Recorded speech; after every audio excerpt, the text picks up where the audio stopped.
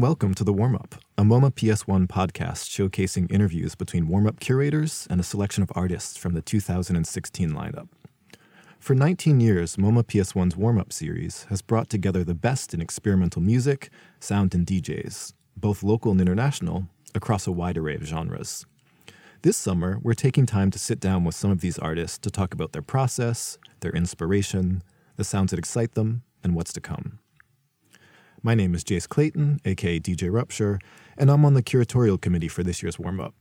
Today I'm sitting down with Yulan Grant, the Kingston-born, Brooklyn-based DJ who makes music under the name SHYBOI. She has performed at MoMA PS1, the Fridman Gallery, as well as countless clubs around New York City. She is a member of the artist collective KUNQ, #KUNQ, which focuses on multi-dimensional work with sound, visual, and performance art. Yulan is also a video artist, zine editor, and creates work that uniquely addresses issues of class, race, identity, and gender. SHYBOI will be performing at Warm Up on Saturday, August 13th, along with Sadaf, Mum Dance, Logos, Doc Scott, and Special Request.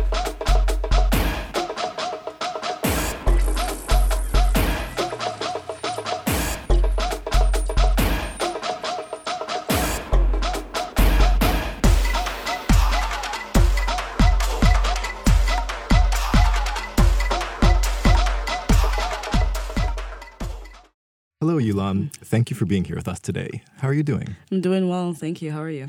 I'm great. I have to say that I'm really excited that you're here in the studio with us today and playing at MoMA PS1's Warm-Up as SHYBOI, your DJ name. You're part of KUNQ and part of a new generation of artists who are doing really interesting things within club space. You know, I think of it as taking the outside in, you know, so bringing in issues of gender identity, queer identity, issues of class into the club space, and then tempering that with this knowledge of, in your case, like deep roots in Jamaican music, drawing on your childhood there, but sort of pulling all these things together and not the club as a space of escapism, but as a space of, you know, other possibilities. And so that, to us, is really exciting to have you do what you do on the stage at PS1. Thank you. And so on that note, for those who haven't seen you perform, what can they expect with your set? If you haven't seen me perform, you should know I perform strictly about and in like reaction to how I'm feeling that day. Mm-hmm. So my performances are very reactionary in that sense, which I think is good. Keeps you on your toes.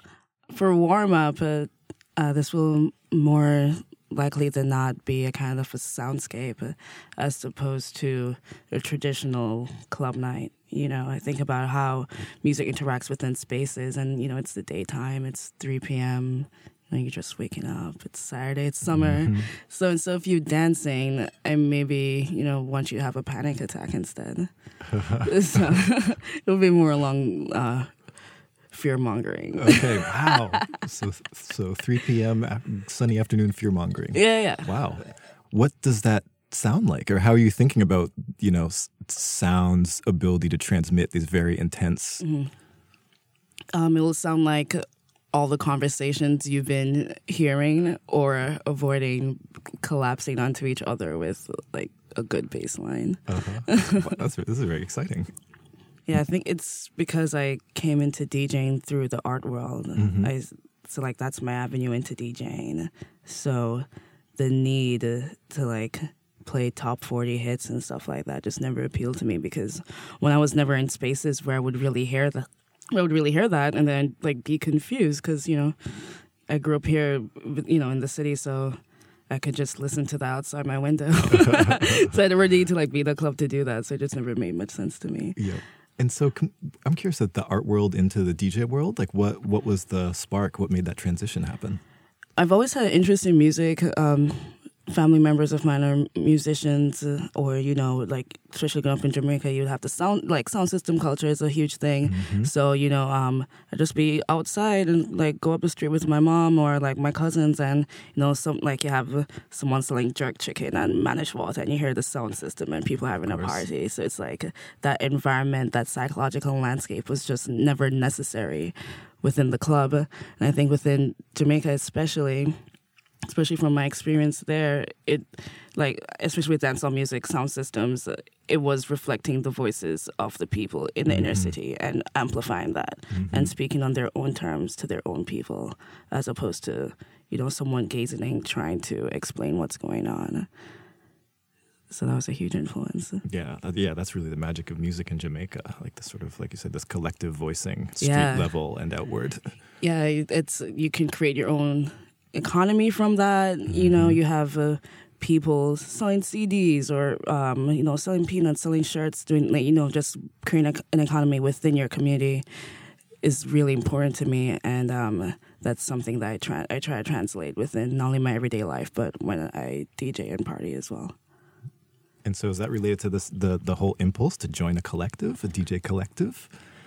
I guess it was actually really funny because I've always admired Kunk from afar before they started moving to New York. And then Marco, False Witness, who did warm up last year as well, actually, he saw me DJ at Poppy Juice and then was like, hey, so you're a part of Kunk, just so you know now. And I'm like, okay, cool. I was like, I didn't even have to ask. This is amazing. Don't call us, we'll call you. Yeah, it was great. I was like, you got my card. Perfect. It makes this so much easier. So it was one of the things that I asked you to do today was to bring a variety of sounds, things that we can bounce off and sort of get an insight into your world. So what do you have for us? There's a lot of exciting selections here. I'll start with Miss Lou, actually, because I've been thinking about her a lot lately, especially. Perfect. So with this, I'm playing the great Honorable Louise Bennett, Jamaica's premier poet, huge proponent of bringing Jamaica patois into something that's accepted within the country itself, because class issues are super rampant in Jamaica. So even just speaking patois is just was always seen as something as being a part of the lower class, as opposed to speaking standard British English. So Miss Lou would do poems and speeches in patois. So she's really promoting that, and also she was a mento artist.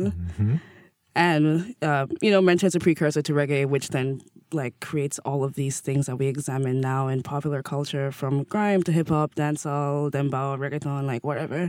So it's this is one of the starts, Jamaican folk music that uses call and response. So this is Miss Lou, longtime gal. Could you please welcome Dr. Louise Bennett?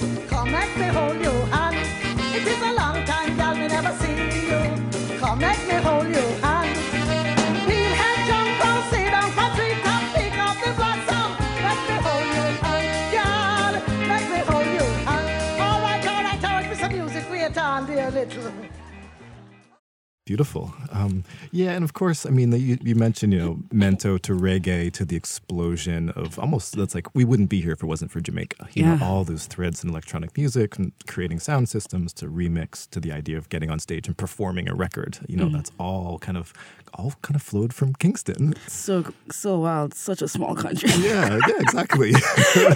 Oh my God. My family alone is too big. I'm part of a huge family. There's actually hundreds of us. And it's, I don't know how we fit on the island. And of course, it's all the sort of community aspects we're talking about, being able to have your own economy. You set up the sound system, you've got the food vendors, you can sort of sustain. I think at the height of his popularity, Bob Marley had 400 or 700 people in his direct employ. Really, really wild. In addition to all that, Jamaica, for me, existed this nexus point between, people are making popular music. They're literally music for the neighborhood, music for people you meet in the street. But that brings this incredible competition, and so that people are trying the one-upmanship, which leads to this amazing amounts of studio experimentation and like wild, kind of like unbridled creativity mixed with the goal of like, yes, we want to have the biggest crowd. So it's a very, very powerful engine. Yeah, and then, that's then translated into clash culture, which I'm obsessed with. I think it's the most Jamaican bad mind thing you could ever do, just like showing someone how much better than you they are. It's like, it's so obnoxious and it's so intrinsically Jamaican. So tell us, for those who aren't familiar with clash culture, tell us a little bit about what is a Jamaican sound clash? So the biggest clash is the Sting. So Sting was formed to, instead of like having, as you were saying, like, sound systems will be clashing. So instead of having that balance spill out into the street, it's like, Christmas time, Boxing Day, the day after Christmas, you have this huge concert and your crews show who is better. And then it's based off of crowd participation, call and response, which, Miss Lou was doing in the clip previously. And then it's just seeing how you can lyrically tow someone over the same beat and rhythm. Yeah, so it's different crews, different MCs who are trading lyrics, trading bars, and the sort of winner is decided by the crowd, by the people who's there. And so it's topical lyrics, it's improvisation, it's insults. It's very theatrical too, the costumes, the outfits.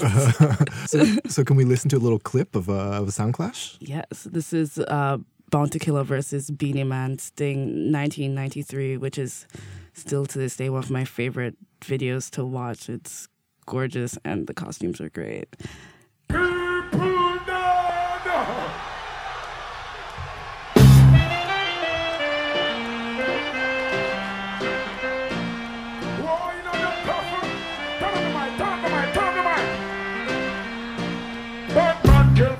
No perplex, them gun else a city. And on nation we go down. You perplex me flex, you make me get vexed. While you sure get catch. Disrespect and make me get wild. Running a me. Oh God. Baseline. But if you live by the gun, you cheer when we said. Police back you up, you get a shot in your head. Live by the gun, idiot, understand. You get war, mix this. Pussy you feel it with the palm of replication. When you jump and jump, you them corner. Boy, if you dead, it's been a long time. Yes. And so how does clash culture influence your approach to DJing and creating sound sculptures in the club spaces? I intrinsically want to be like the best on a roster.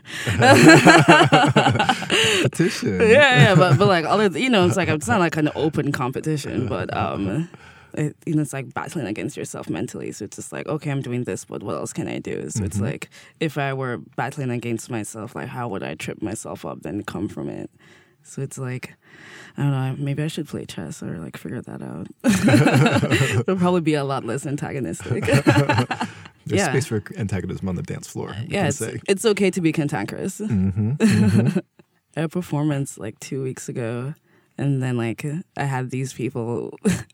They like came to the DJ booth and slowly walked by and shook their head at me as they exited. What were you playing at the time? I was playing a clip from Black Brunch like last year in South Carolina, and then the patrons were just not here for it. They're like, not feeling it. They're like, what are you doing here? I was like, oh. But to me, this gets at something interesting because on the one hand, you're like, yes, like there's a lot of talk about like club spaces, so there's like queer people, like spaces is like, oh, this is a safe space, or like this is kind of like a family space of the club, and it's about freedom and self-discovery. And yet, like the way you're talking about it, it feels like it's kind of important to have people who are walking by shaking their heads. It's like, are you doing your work if everybody loves what you're doing? People can love it. That's fine. I'm okay with people loving it.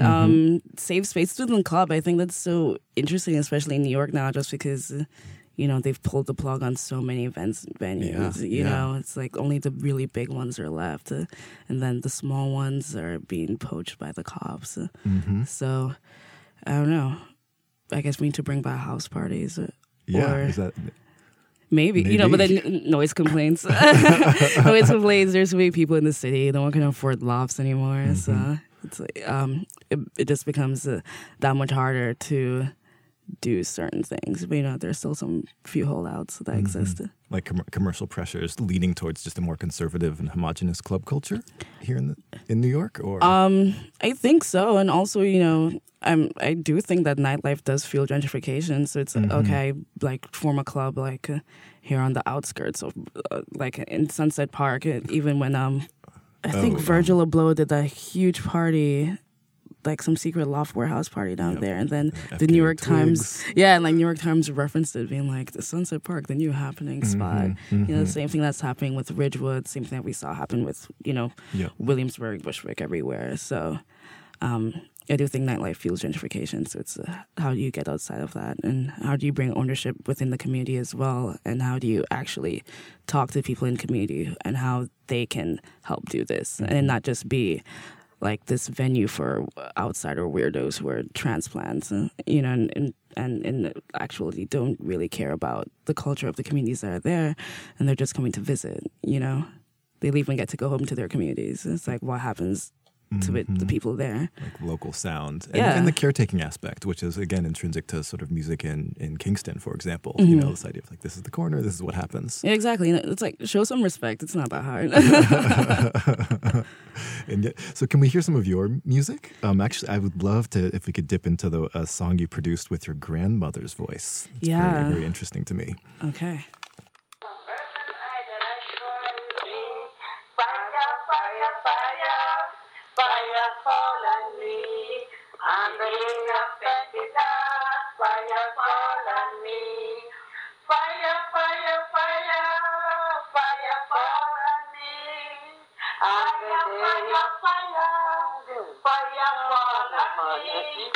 On the day of Pentecost, fire fall on me.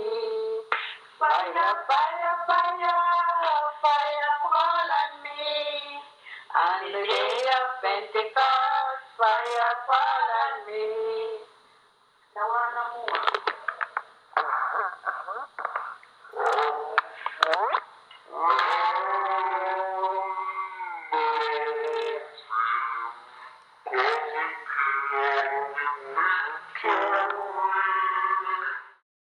It's so interesting because it starts off as like this sort of documentary moment, it's like you're holding up a phone and then things start to get sort of destabilized, that naturalism. This was like her brother recently died when I recorded this, and she was going back to Jamaica to do the funeral. So in Jamaica, when someone dies, we have 9 nights. So it's like 9 nights of mourning and celebration. It's great and long and very tiring because you're just up all day and night until the funeral. So it was before she was leaving, so I went to visit her, and like she just kept humming this song. I was like, "What are you singing?" She's like, "Fire falls on me," and I'm like, "Whoa!" Yes, wow. So serious. I was just like, "Okay," I'm like, "Can I just like do this real quick?" Yeah. So it was nice, like really sad and like kind of weird and still kind of haunting to hear. But I really love that recording. Yeah, and it's also so interesting in the context of this because, I mean, it's like the soundclash clip in culture. It's very, it's like this kind of almost like a daily moment. It's like it's about how sounds works in your grandmother's life. She's thinking about mourning and she was having this very intense moment. But so this is like a very kind of personal and direct relationship with the sound or with the singer, which it's not like you're not necessarily making like a dance hall rhythm for everyone else to voice. You're like, this is something. It's almost like a found object. Yeah. Yeah, it was just really interesting because she's slightly offbeat, which is kind of surprising. She's like slightly offbeat, but we all have terrible voices. Lord knows we can't sing in my family. It was just really beautiful to hear her do this, and like this being her form of mourning and like just reconciliation, and that sound being a trigger for like memory to happen. Exactly. Yes, but I guess then what happens if you play this in a club space? What happens if you play it to people who don't know who's singing and they just hear this sort of out of tune woman singing in patois? Yeah, I mean they'll just remember something and not have the personal relation to it, and even the act of remembering something is still important within music. You don't have to really identify it. in the same way how like rhythms get stuck in your head where you're like, what is that? Yep. As long as it triggers a memory, I'm good with it. Can we hear another? Actually, I'd love to either maybe the a Nancy rhythm or the Guzm Power mix, but I'd love to hear a bit more of what you're up to when you're producing. So this is my take on like a Jonkanu. So Jonkanu, which is very interesting in Jamaican culture because it's not only in Jamaica. I found that they celebrate in South Carolina. Wow. And like very specific parts of Louisiana. So it happens in Jamaica, the Bahamas, and like 2 towns in America. And what is it exactly? Jonkanu, Jonkonnu. So it's like a very folk form of carnival where, so you have different characters. It's like Pitchy Patchy, pregnant woman, police, boathouse, goat head, like, wow. Yeah. And those same characters repeat in all these different locations like Louisiana. Yeah, weird, right? Yeah. It's super, it's absolutely amazing. So, within the Bahamas, it's pronounced like that. Then, like, within Jamaica, it's slightly different. It's pronounced like John Canoe, so the name John and then canoe. And the rumor and, like, legend behind it was this great, like, Ghanaian warrior and, like, was telling people about their history and whatever. So this track is an ode to one of the characters from John Canoe, who is, like, usually called Pitchy Patchy, who is also based off of the trickster spider and Nancy that's very prevalent within West African and Caribbean culture. It's just about, poking fun of supremacy and like those things, and essentially. So this is a Nancy.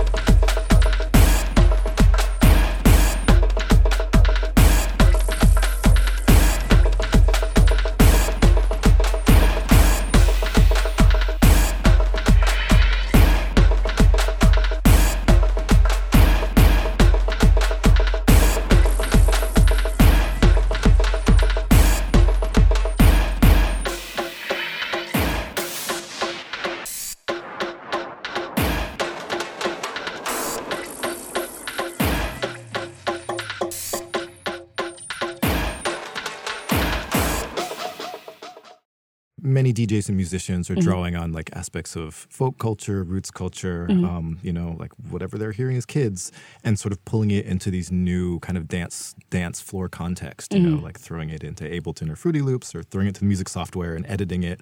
And so on the one hand, like it's very exciting, it's this conversation between sort of present and past. Yeah. But then on the other hand, if I'm feeling very negative, I'm like, oh wow, how is this? This is also some form of like resource extraction. You're taking this sort of this thing from the past, from a different place, and it must be improved, but it's the raw material that then gets transformed. So kind of how do you think about what it means to draw on John Canoe, draw on a Nancy and trickster spirits, and then pull them into the computer in such a way? It's how does it feel to pull into a computer? Yeah. Like what does it mean to be using folk culture to base contemporary electronic music production? It's like a continuation of the cycle, right? Which could be good or bad, depending on how you use it. I'm wary of like certain things, like genres called jungle terror. I find I think it's so offensive. Because it's like when you hear stuff like that, it's like literally they're like you hear monkeys screaming in the background, and then like just like the worst possible sonic cliches, and then like quote African sounding drums, and then like African chants. And I'm like, whoa, you're in the Netherlands. What's going on here? That's insane. But I think when everything boils down to like respect for culture, definitely, this is me like excavating like part of me. I'm like, okay, this is like a, and also, going back to the topic of memory, I'm just like, oh, this is what I would hear like as a kid, like the day after Christmas, but this is like what I would hear now if if I were to go back. Like if I could control the festival, like I'd be hearing this instead, or like a combination of both, or this could be the after party. After you're tired of marching. Is that something you're interested in, and taking what you're doing and like bringing it back to Kingston, finding spaces there? Yeah, definitely. Space is there for stuff like this to happen, and I think Jamaica's obsession with American culture is good and bad, mostly negative. So it's, if you could have the people actually there making what they view to be popular and take like offshoots off dancehall and what the new iteration of Jamaican music will be, as opposed to like trying to emulate like American hip hop, it could just catapult us so much further. Left turn question. You also do work as a zine editor. Could we hear a little bit about that? Oh, yes. Cut and paste, it's everywhere, but how does it express itself in the zine format? So Bad Grammar, shout out to Justin Allen and Brandon Owens, the Boo-Boos, was founded in the summer of 2012. So the first zine we actually did was for the House of Ladosha. And they were having a show at Super Chief Gallery downtown in Soho, and then they were, just like create this one thing for them, like this physical object of the legacy of what has even become like more notable now than that collective, and what they do as friends and creatives, but just like creating this one permanent object. Because Justin and I and Brandon, like we all did grow up around, like as teens, like around the DIY and like punk scene. So we, like those things were like always prevalent in our lives. It's like, okay, what if you had, so imagine being like 12, but like having that for like all the queer black weirdos like you look up to on the internet. I was just like, oh, it'd be the coolest kid ever. So like, let's just do that. Great.